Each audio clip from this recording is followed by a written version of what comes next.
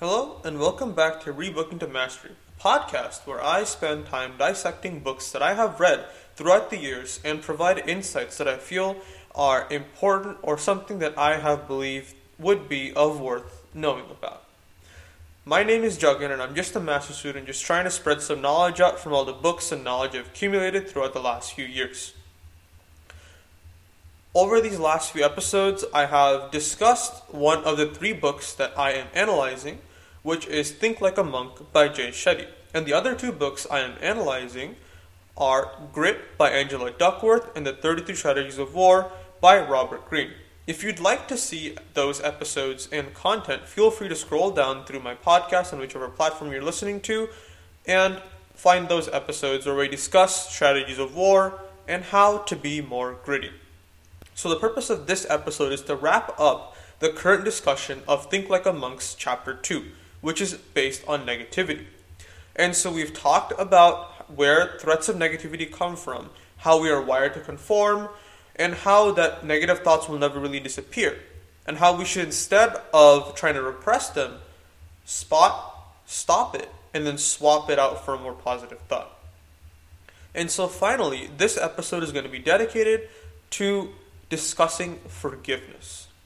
Forgiveness is something that we all are familiar with in some way, shape, or form. Because at some point, either you may have messed up or someone you know may have done something bad or wrong to you.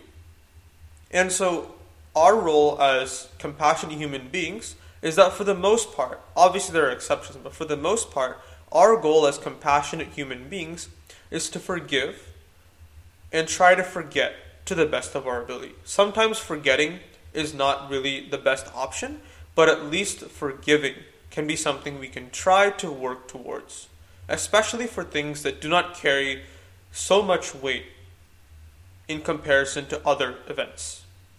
Obviously, there are certain things that cannot be forgiven, certain harms that are done to certain people that cannot be forgiven, but certain things, certain actions, certain words spoken out of anger or haste or irritation or annoyance, those can potentially be forgiven.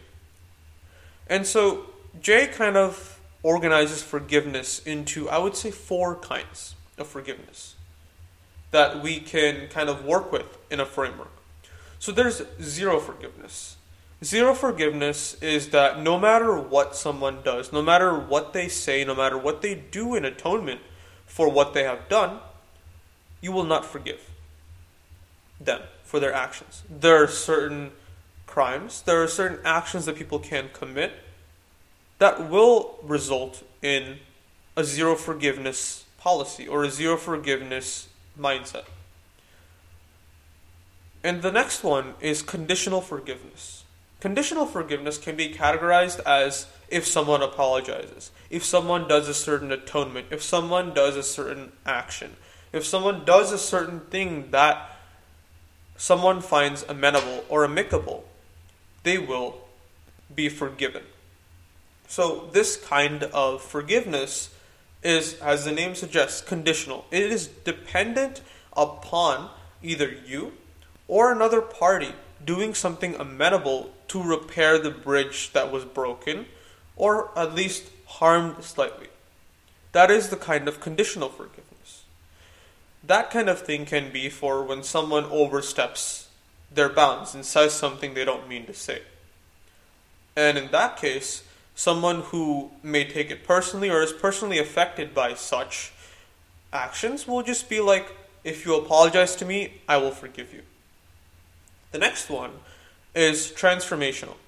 Transformational forgiveness is pretty much you forgiving someone else and not expecting anything back. Not expecting an apology, not expecting any sort of reparations for what was done to you. That is the most ideal kind of forgiveness in my opinion. It is one where someone can do something or will do something for you, toward you, that is negative. And our ability to forgive them and expect nothing back is what I believe is the optimal level of forgiveness. There is a fourth kind. The fourth kind is unconditional forgiveness. It's the idea of forgiving someone no matter what they did. Now, while that is a saint-like way of looking at forgiveness as a concept, it's not something that I believe is the most practical way of working with the society around us. Because if we simply were to forgive someone and everyone for whatever they did, simply we would be taken advantage of. So I believe that transformational forgiveness is something that is a more measured approach to allowing people to enter back in your life without really expecting anything in return. Obviously, like I said, there are exceptions. Certain actions, certain words, certain things that are done cannot be forgiven, at least as easily as other ones. And some just cannot be forgiven. And for you listeners, you may know of some actions that can be seen as unforgivable. And one key point about forgiveness is that we like to presume or assume that forgiveness is something we do for others. It is something we give to someone else as a gift. While this isn't necessarily untrue, more than for others, forgiveness is for ourselves.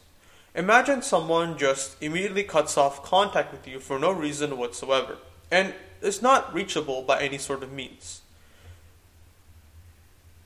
Forgiveness in this case is not really for them, because they're not going to be accepting any forgiveness. They're not reachable. Forgiveness is more for your own self, for you to let go, and for you to move on.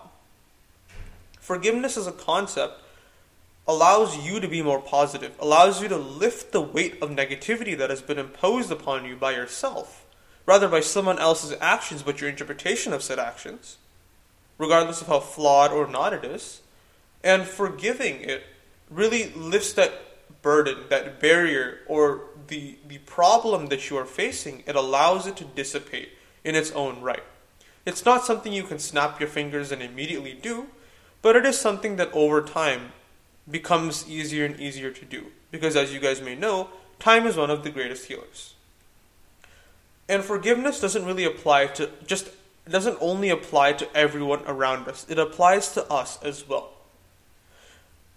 We all have those moments where we're up late at night, just cringing at what we did, or thinking about something that we could have done, or having those arguments in the shower.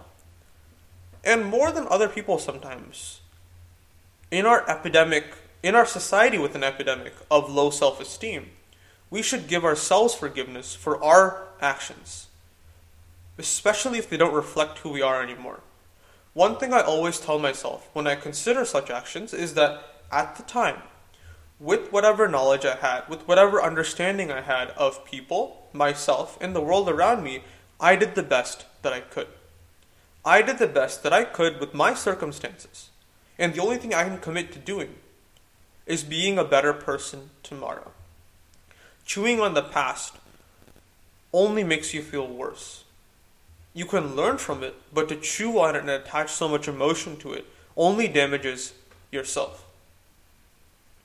Rather, look toward the future and live in the present so that you can ensure that you don't make the same mistakes again. Because whether you like it or not, mistakes you made in the past are in the past. And the only thing you can do is ensure you don't make the same ones in the present or in the future. And finally, in terms of forgiveness, when we forgive someone else, we kind of let go. We release the grudge we hold. We release the anger. We release the almost hatred we have for someone. And one thing that's important is that the less time you fixate on everyone else in your life, everyone who may have caused harm to you mentally or in other ways, the more time you have for yourself, the more time you can dedicate to your own self, your own thoughts, your own self-improvement, instead of directing so much emotion outward to a person who doesn't even know you're directing that much emotion towards them. Like I said, it's not a guide or a direction to forgive everyone for everything, but rather to allow your view of people to soften gradually and ensure that you can live a better life yourself instead of trying to impose your grudge upon other people. Thank you so much for listening to this episode of Rebooking to Mastery, and please join me next time as we begin 33 Strategies of War, by Robert Greene. The first or second strategy will be discussed in full detail. And if you'd like to hear more content, drop me a follow on whichever platform you're listening to this on. And feel free to subscribe to me on YouTube, TikTok, and Instagram at Rebooking to Mastery. Thank you.